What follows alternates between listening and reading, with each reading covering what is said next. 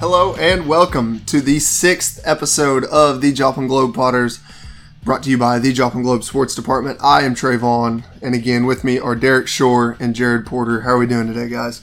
Hey there, doing well. Another week's come and gone. High school sports are flying by. We have a big rivalry matchup to talk about today, and much more. All right, doing all right. Yeah, I second what Derek said. There we go. So we have some changes or some updates with the podcast. We do now have an email for you listeners. If anybody wants to send in an email with suggestions on things to talk about or let us know your thoughts and opinions on how we're doing on the podcast, you can do that. And you can also email the podcast now for Miners Bowl tickets between Pittsburgh State and Missouri Southern this weekend.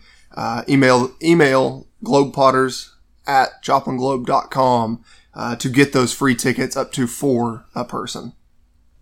All right, guys, let's begin the podcast with just some discussion on the St. Louis Cardinals. That long streak has finally come to an end. As all good things must end. A 17-game winning streak does come to an end last night against the Milwaukee Brewers. But what have we seen from the Cardinals over that stretch, and what do we think this does for them as they go into the playoffs?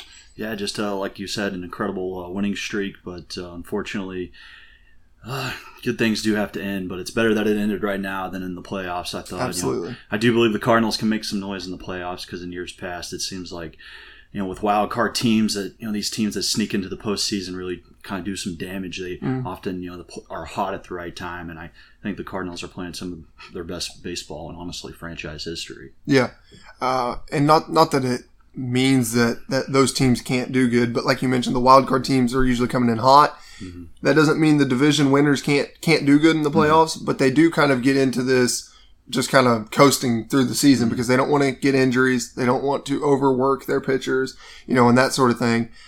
So they kind of get into this motion of coasting, whereas the Cardinals, they're hot right now and they've been, really pushing into the playoffs. So it does at least bring some excitement for Cardinal fans. Yeah. Sometimes it's honestly better to play on a regular basis versus, having those, 3 to 5 days off. Mm-hmm. But, as for the Cardinals, I feel pretty good about their chances going into this, do or die game. Don't know whether it's going to be against the Giants or the Dodgers yet. That's yet to be decided. But, Adam Wainwright was just announced as the wild card starter today. Yeah, but I'm hoping for the Dodgers versus, playing them in a best of 5. But yeah, I feel like the Giants have kind of overachieved all year, and just facing them in the DS would be, I think, the Cardinals' best route to the league championship series. For sure. Lastly, I will mention, I think the one thing I'm concerned about the Cardinals is that starting rotation. I don't know yet who our 3 arms we're going to try to rely on as starters will be. Obviously, Wainwright's going to be one of them. After that, is it going to be John Lester and Miles Michaelis? Is it going to be John Lester and Jay Happ? Do they let Woodford throw it all as a starter? I don't know. So that question mark really does have me nervous, but I think the bullpen has been strong enough all year that it can kind of make up for any difficulty that the starting rotation has. Absolutely. I mean, you know what you're getting out of Wainwright. Consistent 6 to 7 innings every time he goes out. I mean, Michaelis was better, this last time out. He really seemed like he came along. But after that point, I just feel like they're kind of, bullpen by committee. Really. Yeah. We'll see. Okay. Let's jump into prep sports, guys. Jared, what do we have coming up this week in high school football matchups? We got Carthage is at home against Willard. We have Webb City playing host to, who was it again? I can't remember. Webb City plays host to Branson. Branson. Okay, that'll be an interesting one. And then we have Carl Junction and Neosho, which might be the closest local game that we have this week because Joplin is on the road at Republic, right? Correct. But yeah, I guess we'll just start off with that Carl Junction-Neosho matchup. It's a 2 teams in the COC that are trying to get back on the right track. Carl Junction suffered a 42-6 loss last week to Webb City in a game where they were kind of depleted, a little shorthanded. Coach Buckmaster noted after the game, and this was a really good point, that in the first 4 weeks or so, they had already played Carthage, Joplin, and Webb City. And that's a crazy start to the season. So it made sense that they were a little shorthanded and a little bumped up and bruised through the first 4 weeks. But this is an opportunity for them to get on the right path because they've shown already that they have a really good defense. So should be a good one against the Wildcats. Definitely. I mean, that's kind of a downside of being, in a Class 4 school in the COC, really, Carl Junction. I mean, it seems like, their lack of numbers or, they're just a little bit exposed when they face teams like, Joplin, Carthage, or Webb City, those bigger schools. Yeah, Coach Buckmaster noted that too. Yeah. He thinks that they should get more recognition in the state polls in Class 4 absolutely. Because not very many state or Class 4 teams are going up against, the Carthages, the Joplins, Nixes, and Webb Cities. So, it'll be interesting to see how they match up against Class 4 play once districts arrive. Yeah, that makes a big difference when you're going up against those Class 6 or those much bigger schools in the COC like Joplin and Webb, Carthage. And then, you get into the state playoffs and you're only facing, and you face those Class 4 opponents that you meet in the state playoffs. So yeah, definitely. But, from a Neosho perspective, the Wildcats remain winless after a setback to Nixa. But, putting the record aside, this is just a program that continues to make strides, especially on the offensive side of the ball. Coach Towdy loves the growth he has seen from Neosho since week 1, and maybe they'll continue to make strides into week 6 against CJ, and kind of transitioning into the next game. Joplin and Willard, they played last week, and the Eagles earned a lopsided victory over the Tigers, and just another big game for Always Right. He logged 5 touchdowns total, 3 on the ground and 2 passing, and one thing that just continues to impress me is just his ability to throw on the run. You'd think it's almost Patrick Mahomes out there, but he always is just good at scrambling, and seems like he can find receivers downfield seemingly at will. And if he needs to run, he's fast for his size and just can break a lot of ankles, as Coach Jasper said. But Joplin has Republic this week, and Republic under a little bit new leadership in Ryan Cornelson, who had a lot of success coaching football in Kansas. But I think the Eagles are in good shape for this game again on Friday. Okay. And let me make sure here. You're not necessarily saying he's Patrick Mahomes, but a Patrick Mahomes-esque high school quarterback. Patrick Mahomes-esque. Yeah. Got to be careful with the comments. But nonetheless, Always Right is a very fun quarterback to watch. As far as our midseason COC Player of the Year candidates, I know you have Always up there. Who else would you put up there? Definitely Luke Gall. Luke Gall. Yeah. Carthage running back. I think the point I was trying to make is those two have kind of separated themselves from the rest of the league. Yeah, I think it's just a two-headed pack. If Ramon Green obviously didn't get hurt, he'd be up there as well. Same with Dupree Jackson. He missed last week's game against CJ for Webb City. And by the way, Cade Wilson really stepped up in that game, scoring 4 touchdowns, rushing for over 100 yards. They kind of a little bit of a slow start, but I think it got pretty lopsided by halftime. And, it took again, it was a depleted CJ defense, but held their own against them. A CJ defense that's, proven to be pretty good this season.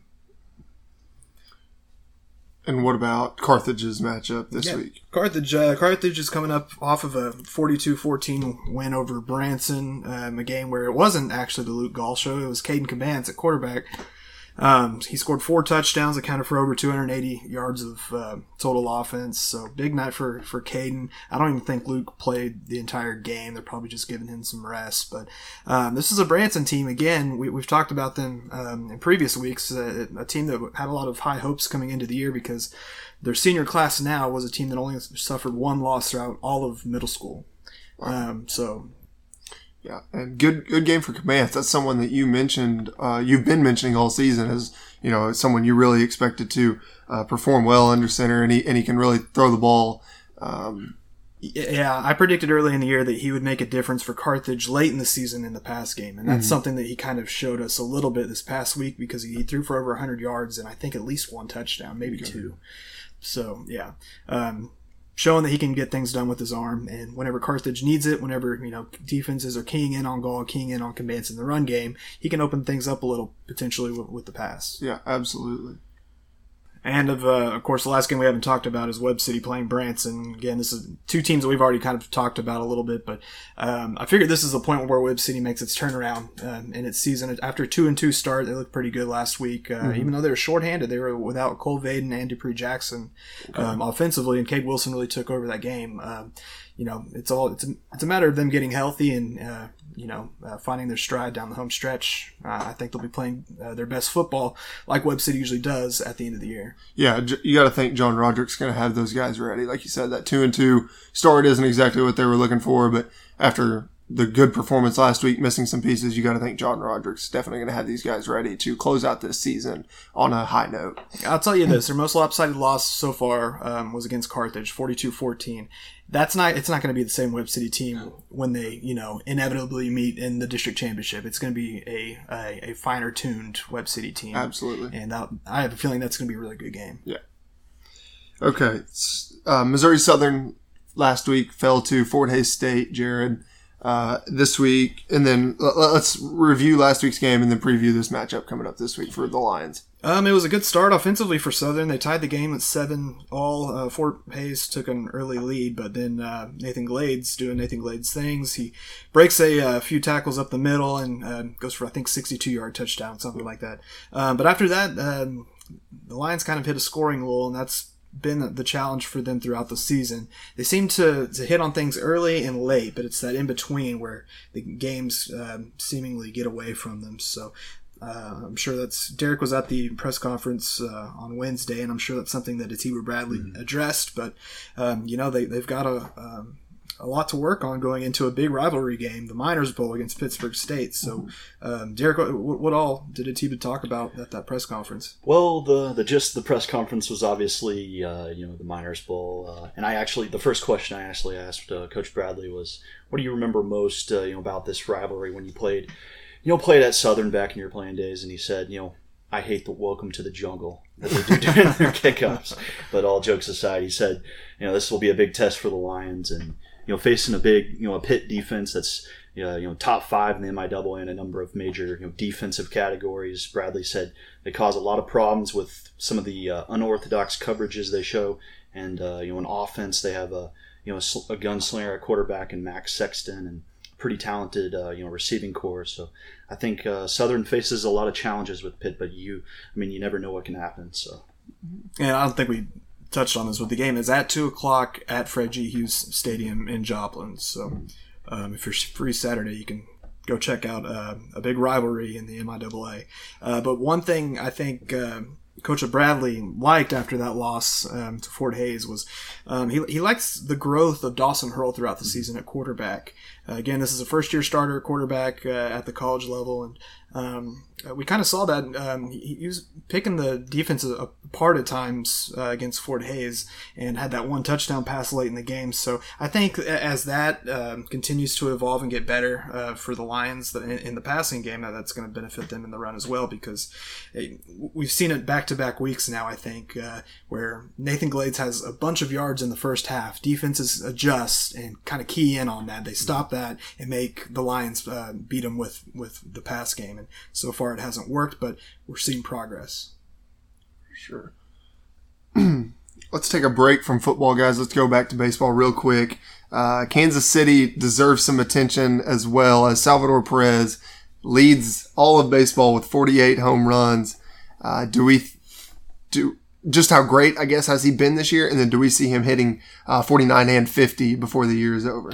Well, first of all, he has been steady Eddie all year, and with 4 games left to play, I believe he reaches 50. He's just been a machine. Absolutely. So yeah, absolutely. He's been the one of few bright spots during Kansas City's long season this year. Him and Whit Merrifield. Merrifield, of course, is up there in stolen bases as well in the MLB. I'm not sure exactly where he lands, but he's top 5, I think, in stolen bases. So Whit Merrifield and Salvador Perez have really carried this team throughout a tough year. And I'm with you. You got to believe he's going to hit 2 more in the last 4 games of the season. It's just, it's difficult, but you got to believe he's going to do it, and just with the season he's had. So props to Salvador Perez on a great year. Let's jump into college football, more college football, but Division I rather than Missouri Southern's Division II. Mizzou, who fell in another one touchdown loss, their second one this year. This one in overtime to Boston College. They will host Tennessee this weekend. I think this is another winnable game, similar to Boston College. I expect it to be a good game, but I think this is very winnable for Mizzou. And number 8, Arkansas. Got to keep coming to you, Derek. They keep winning. They're up to number 8. They face number 2 Georgia. Do they keep it rolling against the Bulldogs this weekend? I think Arkansas is going to pull up the upset. Going to remain unbeaten. Calling it now. That would be one heck of an upset. Jared, do you agree on the upset call here? I keep doubting, and they keep proving me wrong, so I'll agree with Derek. Well, I'll go with the Razorbacks this week. Maybe that'll jinx them or something. I don't know. So I was with Derek last week. I was all over that A&M upset, but I'm not feeling it against Georgia. I think their defense is just going to be a little too good.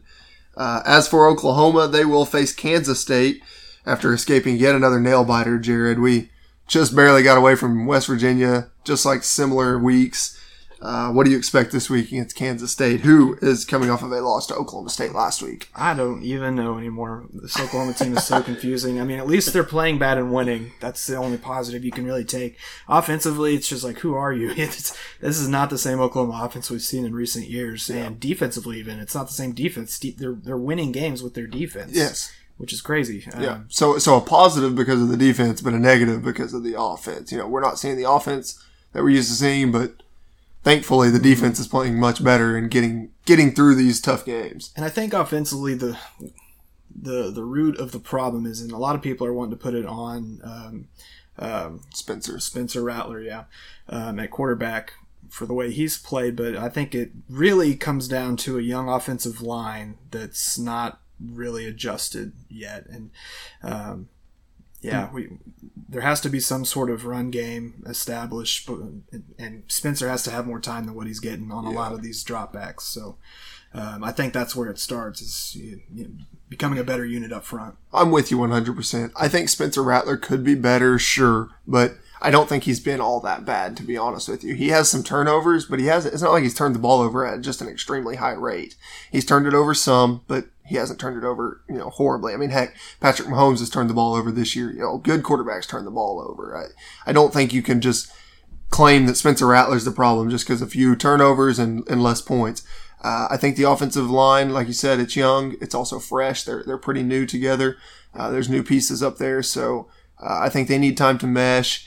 And to add to that running game topic, what you mentioned there, Eric Gray, I think, finished last week's game with like 30 rushing yards, and that's just not going to cut it. I mean, you can't have your lead rusher run for 30-some yards in a game. So, and I know that you had some strong feelings about the fans booing Spencer Rattler. Yeah, and I agreed with you. Very, very upset. I just think that, don't do that to your own team. That seems like some Philadelphia 76ers stuff. Like that, we're used to them booing Ben Simmons and everybody else. I don't want to see that from OU fans. Yeah. And plus, these are kids. They're not but then again, it was kids booing kids. So maybe that's different, because I think a lot of it was the student section booing. So. Yeah, and this is an honest question. What good has ever come from a crowd booing its own team? Has anything good ever come out of that? If you can't get your own fans behind you, who the heck is going to be behind you? I can't see any good coming from that. I understand the fans' frustrations with the offense. I mean, this fan base has been spoiled with the type of offenses that they've had in recent years. But Lincoln Riley said it best. The team's going to play better whenever it's getting support from the home crowd. Absolutely. So, I agree. It was a late night game, so maybe everybody was a little more boozed up than they usually are. Maybe. OU fans are used to these noon kickoffs, not these 6 o'clock, where they have all day to drink before they go to the game. Yeah, not used to getting prime time matchups. Instead, we, like you said, play at 11 o'clock or noon or something. Staying in the Big 12, as I mentioned, Oklahoma State had a big win last week over Kansas State, so they're up to number 19, and they host number 21 Baylor. Another big game. I've doubted OSU all year, and they've kind of like you said with Arkansas, and they have continued to win. They're at 4-0 in a big matchup against Baylor. Who do you got this weekend? I don't know if I'm still a believer in Oklahoma State. They looked really good against Kansas State last week, but this is still a team that barely got by Missouri State and barely got by Boise State. And one other, was it Tulsa? Tulsa, yes. Barely got by Tulsa. So, I mean, really, they've played one good game, kind of like Oklahoma. Well, you can't even count Oklahoma's win or blowout win against, who was it? Western Carolina or something? I think we said CJ's junior varsity team. Yeah, Diamonds JV. I don't know, but but Oklahoma State. That's maybe they're turning a corner here. They looked really good last week. They did. So. They did. I kind of expect them to win this week. I'm going to go ahead and doubt them one more time and let them prove me wrong. I think Baylor's going to get this one. But it is in Stillwater, so OSU probably has the advantage in that sense. And Baylor also is coming off a big win, by the way. They just beat Iowa State last week. So both teams coming off big wins over ranked teams. And then lastly, the low end of the totem pole in the Big 12, Kansas is facing Iowa State, who's coming off of a tough loss. So I'm sure Iowa State's looking to get some revenge from that tough loss and probably run all over Kansas if they can. The Big 12 is just a mess this year, too. It is. Just like always. So I wouldn't be surprised if Kansas goes in there and beats Iowa State. Oh, man. Okay, so let's get back into prep sports if we have a little bit that we would like to mention in regards to any prep sports outside of football, volleyball, softball, any of that. Yeah, a few notes. Logan Jones set a new Carl Junction Bulldog record for career assist. She broke Braden Wall, now Webb, old record that stood for 7 years. And, Webb is now the volleyball coach at Carthage. Yes. Bulldogs also repeated as the CJ Classic champions for the first time in program history. And, in softball, seems like there's no real standout team in this area, but Carthage's Jensen Elder just is pitching on a different level right now. It seems like she goes the distance with 15 to 16 strikeouts seemingly every outing, but keep an eye out for her. Hobbs Campbell had a big day in cross country over the weekend, setting a Joplin program record with a finishing time of 15 minutes 39 seconds in Columbia. And speaking of Joplin. Astrid Cardenas and Emma Watson repeated as Central Ozark Conference champs in the number ones bracket at the COC championships on Wednesday. So look for those two to make a run at state over the next 2 weeks. Yeah. Didn't Emory win another golf tournament recently, or am I Cameron? Yes, she did. Yeah, Emory Cameron won her 4th straight individual title to open the year. Yeah, she's on a roll. To open her freshman year. I'm going to go back real quick to.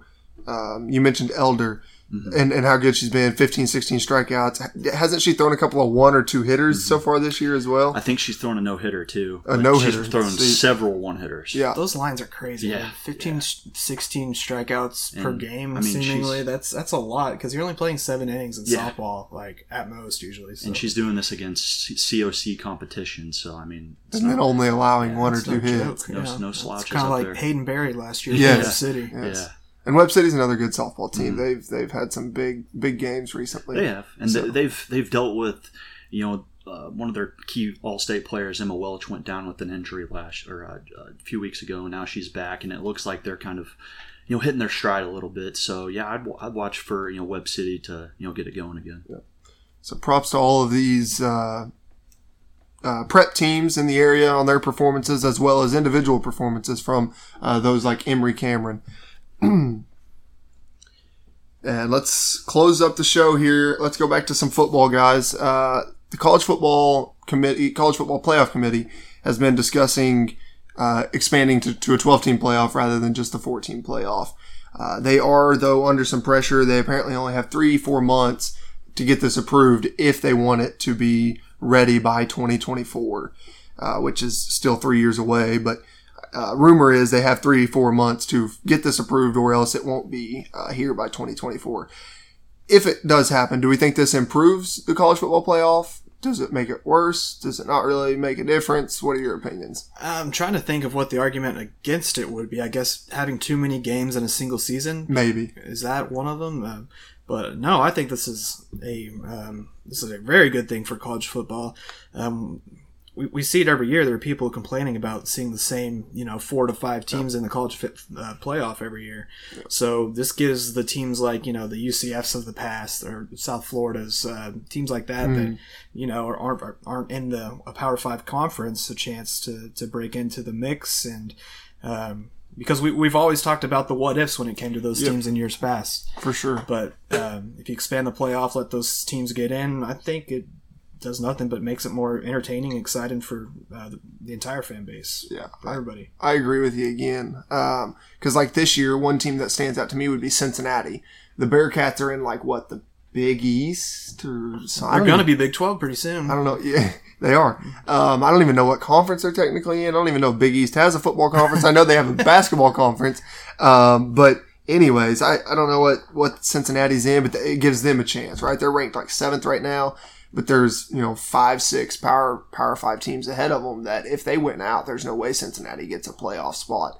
Expanding to 12 gives Cincinnati at least a chance to try and prove themselves. Even if they don't hang with one of those Power 5 schools, it gives them a chance to try and hang with them. And it allows SEC teams to lose 4 games and still make the playoff. This is true. You get an 8-4 Mizzou team in the playoffs. Yep. So, but yeah, I think it's great. I think it makes it more exciting. Really, ever since we did the 4-team playoff, I've not been a huge fan of it. I think more teams is just more exciting. I don't think we want to go as crazy as college basketball and get a 64-team bracket, but I do think adding teams makes things more exciting. Get rid of the New Year's game. Like, everybody's doing something then. It's not that fun. Yeah. Yeah. But yeah, I'm all for it. Derek, do you have any real say on where you stand, I guess, on expanding? I mean, I agree completely with you guys. I'll defer with what you guys said on this. So. I think the more the merrier. Give another team, or 8 more in this sense, but give another team a shot to win a title. Michael, who are the top 3 right now in the college football? Yeah, Bama, Georgia are 1, 2, and then 3 is. Gosh, I don't know, because OU just got jumped by a couple teams. 3 is Oregon. 4, I don't know. I don't know who 4 is, because OU fell to 6. But those are the top 3. Bama, Georgia, Oregon. Okay. I was wondering how many SEC teams are like right there in the mix. Already 2. Yeah. And you've got a few hanging in there. I mean, Arkansas is at 8, so there's another SEC team. Yeah, get more teams in there. This shouldn't be dominated by one conference every year. I one agree. or 2 conferences. I agree. So unless if we have some things to add, I think that'll wrap us up for another edition of the Joplin Globepodders. Thanks for joining us. Thanks for tuning in. I am Trayvon. I'm Derek Shore. Jared Porter. And we will see you guys next week.